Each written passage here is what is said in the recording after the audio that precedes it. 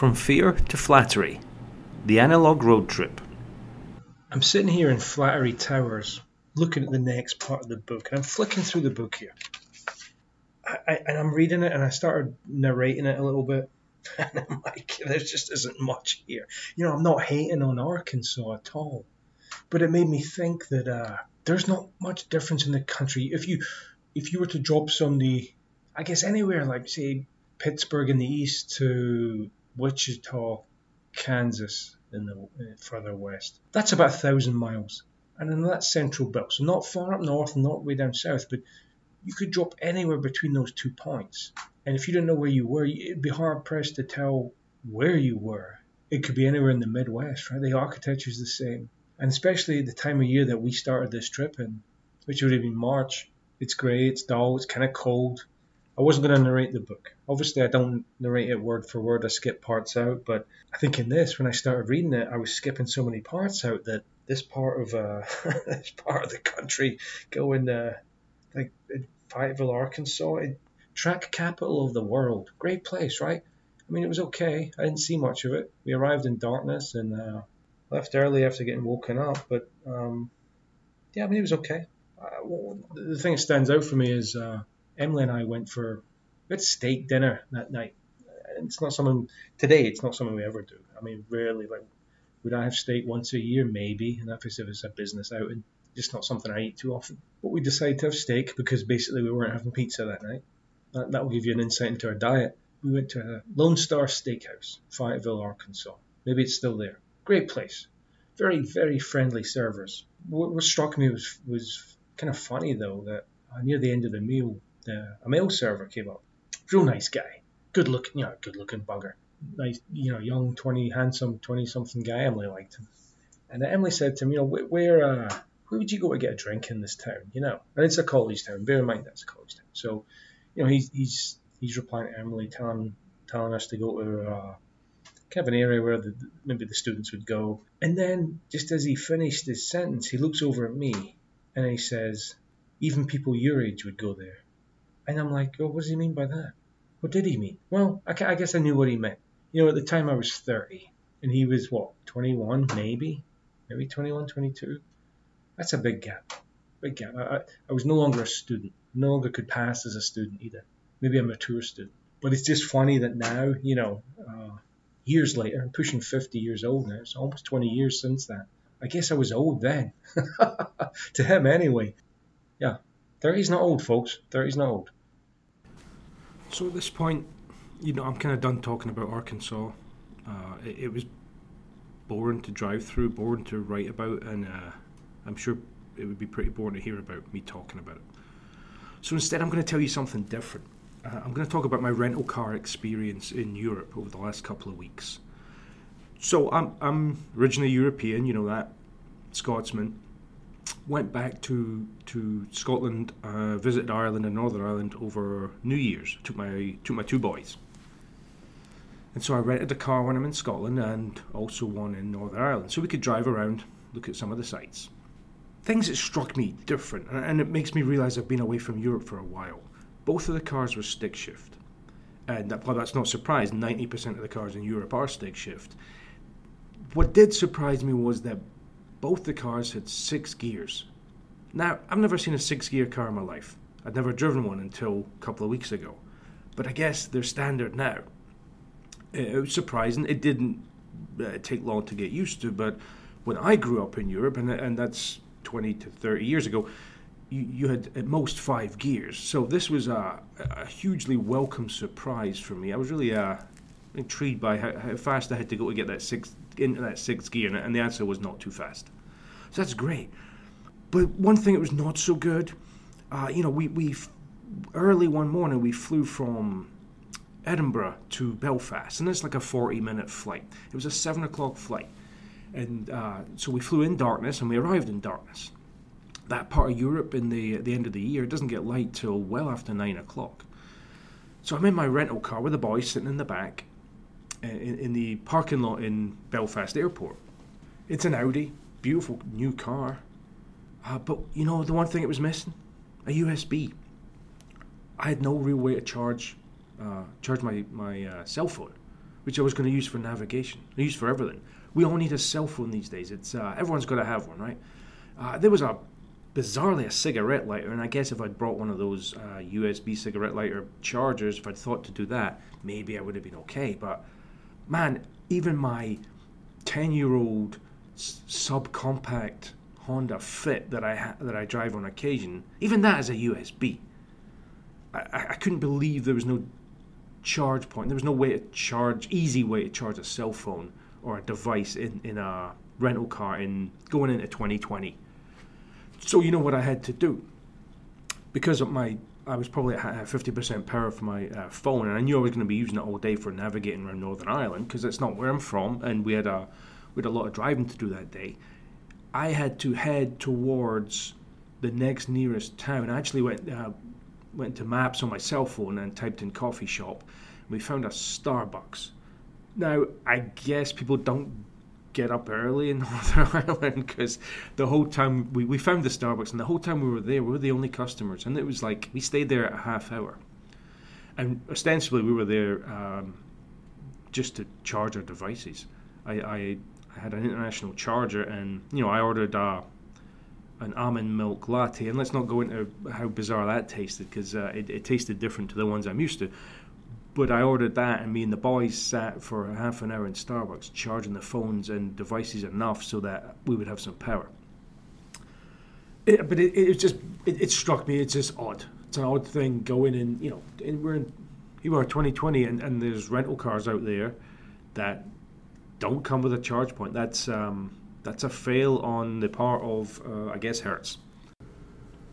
And I suppose the one other thing that was new to me, and this isn't peculiar to, I guess, rental cars or indeed European rental cars, it was the wider spread use of touchscreens in vehicles. Now, I get it.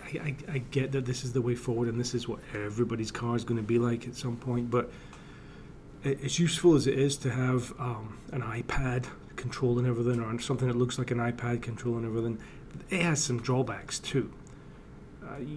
You need something tactile. So if you're wearing gloves, most gloves don't work with a touchscreen. Now, it was cold in Ireland and Scotland, and I was wearing gloves. I didn't want to take them off. But for me to change almost any sort of control in that car, I had to take my gloves off. Also, and this is the bigger issue, and this brings up a road safety concern, I had to take my eyes off the road to look where I was tapping, because there's nothing tactile to touch on a touchscreen. It's just it's a piece of glass. On my 10-year-old car, I can alter all manner of things without taking my eyes off the road. I know I can put my hand on a knob or a button or a switch. I know instantly what it is, how far I have to turn it, and what it does. With a touchscreen, you can't do that. So I understand that's technology, that's progress, but sometimes in a digital world, analog is still king. So anyway, back to Theatre Flattery. We drove north to Lawrence, Kansas, very edge of Kansas. It's a college town near to Kansas City. On the way there, I took a wrong turn, and we stopped in the middle of the road to consult the map. Like, there was nothing for miles in front of us or behind us. I think there was a grain elevator to one side. We were in rural Kansas. We were not using highways. There was no highway for us to take at that point, or if there was, we weren't using it. But how often can you do that? You just can't do that much these days anywhere. Maybe out west, the United States, but it was kind of fun just to slow down to a stop and pull out the paper map. Anyway, Lawrence itself, it was razed to the ground during the Civil War by a bushwhacker called William Quantrill. And he was a regular Confederate guerrilla. He was from Ohio, and along with his henchman, a guy called Bloody Bill Anderson, and the James brothers, Jesse James and his brother, they spent the Civil War years robbing, looting, fighting against the North and their sympathizers. Although I think if the situation presented itself, they'd rob from just about anyone. Quantrill was shot and killed near Danville, Kentucky, which turned out actually to be our last night on the road. We stopped in Danville, so more about that later. The area we'd driven through from Carthage was known as the Burnt, B-U-R-N-T country, on account of it being almost completely eradicated of people and burnt to a cinder. And that was revenge by the Union Army for the atrocities that Cointreau and his band had committed in Lawrence. Emily had pre-booked by far the worst hotel of the trip so far in Lawrence, an elderly travel lodge on Iowa Street. I mean, that's the problem with road trips, right? Do you pre-book and risk reserving the worst place in town, or do you just take a chance and end up driving for hours longer than expected because every room in town seems to have gone already? Our air conditioner was pathetic, in fact, almost sucking air out of the room and replacing it with stale warm air from someone else's room. We tossed a coin, Emily lost, and she trudged along to the corridor to the lobby to complain. The manager arrives, a weasel-faced dude wearing slippers. "That's it," he said. "There ain't nothing I can do about it," waving his arms in the direction of the useless girl. By this point we were both really junked out on burgers and fries and other junk food, so we looked for a supermarket where we could buy some fresh produce for dinner. It was surprisingly difficult, driving for miles, but we found nothing. The irony was not lost on me that here in Kansas, breadbasket of America, we could find no bread or fruit. The following day Emily noticed that we weren't that far from Nebraska. How often can you say that? So after a quick breakfast, we headed due north to check it out. If nothing else, it meant we would not require the lengthy detour down to Nebraska from South Dakota on our journey back east in about 6 weeks' time. It was noticeably colder up here, with patches of dirty snow in the ditches. The first town you come to over the state line is Falls City, where with few exceptions, everyone drove either an SUV or a truck. After lunch, we hunted for the falls, didn't find them, and then left, heading back east for Missouri once again. Our destination this time was Independence, Missouri, at one time a town in its own rights, but now just a suburb of the Kansas City metropolis. Independence was where all the westward trails started out, almost the last civilized stopping off point when heading west. From here, wagon trains headed to Santa Fe, California, and Oregon, to name but 3 places. In 1850, the United States Census Bureau stated that almost all of the land east of the Missouri River was settled, with at least 2 people per square mile. Aside from a few remote areas, the remainder of the country was empty, waiting to be settled by droves of plucky homesteaders. The Census Bureau obviously forgot to count the Native Americans that lived in the West. At its peak, Independence had over 50,000 people per year passing through it to all points west. Checking out of our anti-palace the following day, Emily nosed the Accord out into the late morning traffic of northern Kansas. On this day awash with little fluffy clouds, a perfect morning to drive across the prairies. We were driving diagonally across Kansas, almost as long a drive as you can make it and still be in the state. At 1 minute after 1 p.m. the following day, we passed our first oil well, a small outfit in the centre of a large field. We stopped for the evening in Seward County's Liberal, about 4 miles from the border with Oklahoma. There was a weird gaseous cloud hovering above the town, and I asked the receptionist at the Super 8 where we were staying what it was. "How should I know?" he said. Liberal was pretty small, like one main street called Pancake Avenue, named after a yearly race run between Liberal and the town of Olney in England, and that was about it. Aside from pancake racing, there's really only one reason to come to Liberal: the Land of Oz. L. Frank Baum, the author of The Wizard of Oz, the novel on which the famous movie is somewhat loosely based, was never specific as to where the leading character Dorothy Gale was from. We're only ever told it's Kansas. An enterprising local couple, along with the authorities in Liberal, desperate to entice people to their out-of-the-way little town, seized upon this opportunity and declared Dorothy was a liberal girl. Thus, the Land of Oz was born. The directions we received the following morning from the young receptionist were as follows: follow the dirt road behind the hotel for 30 seconds. Stop.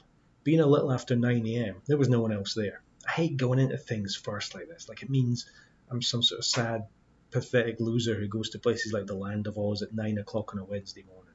I wasted as much time as I could in the car pretending I had a problem with my shoe until Emily said, "So, shall we get out of the car?" Things like that never bothered Emily. I got out and we walked slowly to the building that acted as a visitor center. The place is actually called the Coronado Museum, named after Francisco Vasquez de Coronado, a Spanish explorer famous for wasting a lot of time, effort, and money searching for 7 non-existent cities of gold in what is now the American Southwest. In his quest, he ventured as far north as Kansas, hence the museum. However, the museum is fairly thin on his work, and mainly full of liberal abilia from the late 19th and early 20th centuries. That didn't make it a bad place, though. There was no one inside, and so we skulked about the small gift shop looking at all the unofficial Wizard of Oz merchandise. From nowhere, a large woman appeared and seemed as startled at finding customers in her store as we were at her for being there. We exchanged pleasantries for a few minutes before asking about the tour, and we were told the tour guide would be along in a minute, and if we wanted to, we could walk around the museum upstairs.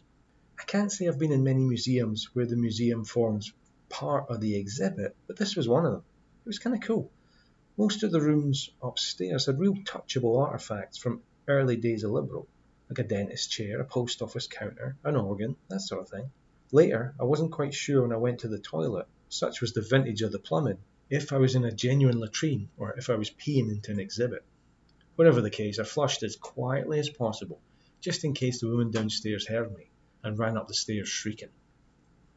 The quote-unquote Dorothy appeared a little while later, but seemed in no hurry to start the tour.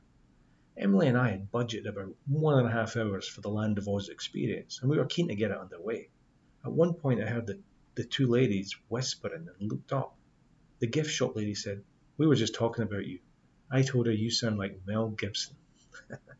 Eventually Emily said, "So shall we go see the Land of Oz?" And so we did. It became apparent within a few minutes why the guide had been procrastinating. She'd been waiting for other visitors to do the tour too. We were joined by a party of 4, Grandma, Mum and 2 daughters, about 10 and 8, outside the visitor centre, and I have to admit I was a little bit relieved. It meant the ratio of guide to visitor had shot up from 1 to 2 to 1 to 6. A short walk along an ersatz yellow brick road led you to Dorothy's house, supposedly a genuine turn-of-the-century Kansan farmhouse, done out to look as if the Gales lived there. Our guide explained in much detail how life would have been for the fictitious Dorothy, Aunt Em and Uncle Henry. We learned about butter churning, refrigeration methods, and what pastimes there were round the start of the 20th century, which, viewed today, seem pretty grim. Interesting as it was, especially the selection on flat-pack housing being delivered by train, we were primarily here to see the fabled Land of Oz, and not some old farmhouse, and I tried to show my impatience to the others, only for it to fall on deaf ears. Eventually, we were allowed in the Land of Oz, housed in a large shed. It was awesome. You're guided through chronological scenes from the movie, using like little light bulbs, mannequins, and odd bits and bobs, with a few interactive interludes on the way.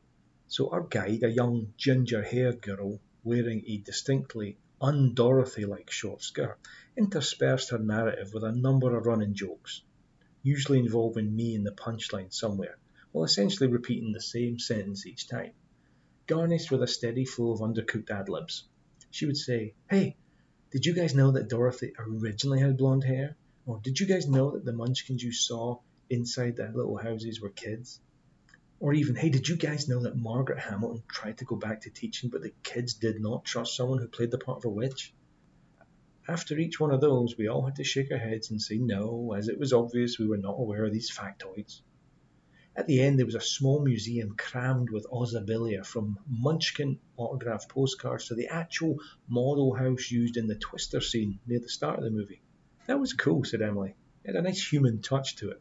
"You mean some of the stuff didn't work?" "Uh-huh." It was almost midday as we staggered blinking out of the shed into the car. We were ahead of schedule in terms of days, however, we would be entering the West in just a few minutes, where the lodging had the propensity to be few and far between. As I pulled out of the parking lot, Emily said, "Hey, did you guys know you're going in the wrong direction?" Cute, aren't I? After a couple of minutes silence, I thought I'd keep the Land of Oz experience going. In a squeaky falsetto, I said, "I don't think we're in Kansas anymore, Annie Ann." "Actually, we are," said Emily. "The Oklahoma sign's just ahead of us, look." I felt stupid. 5 minutes outside of Liberal and you're in Texas County, Oklahoma. It looked different from Kansas, like more westy, not the full-blown cactus and tumbleweed of the proper West. This was like the mild West. Within the hour we'd entered the town of Texhoma, which Emily continuously called Texahoma for the remainder of the trip, much to my annoyance, obviously straddling the Texas-Oklahoma border. It was hot, Texas hot. This small section of Texas seemed to be big, scorching, and full of cattle, and the associated stench was almost overpowering. On one long stretch of straight-ass road, we fell in with two other fast-moving cars, a blacked-out windowed SUV with Texas plates, and a single-occupant beige sedan. The three of us would pull out from the main line of traffic, scream along on the wrong side of the road, and then pull back in whenever we needed to. Occasionally we'd swap positions, so the sedan would be out on point, I'd be in the middle, and Tex would be bringing up the rear. It was in this configuration, and while we were all travelling above 70 miles an hour, that a cop going in the opposite direction slowed down rapidly as we passed. I got that shivery feeling all over. In the rear view mirror, I saw the telltale brake lights of the cop car come on and it swing around. Then the roof mounted lights came on. We all instantly slowed to below a legal speed. He stopped Tex, presumably because he was bringing up the rear and was the first of the three he got to. I thanked everyone that I'd swapped places a couple of minutes before. I think you've used up the luck for this trip, said Emily. I hate stuff like that, especially as I can't help half believing it too.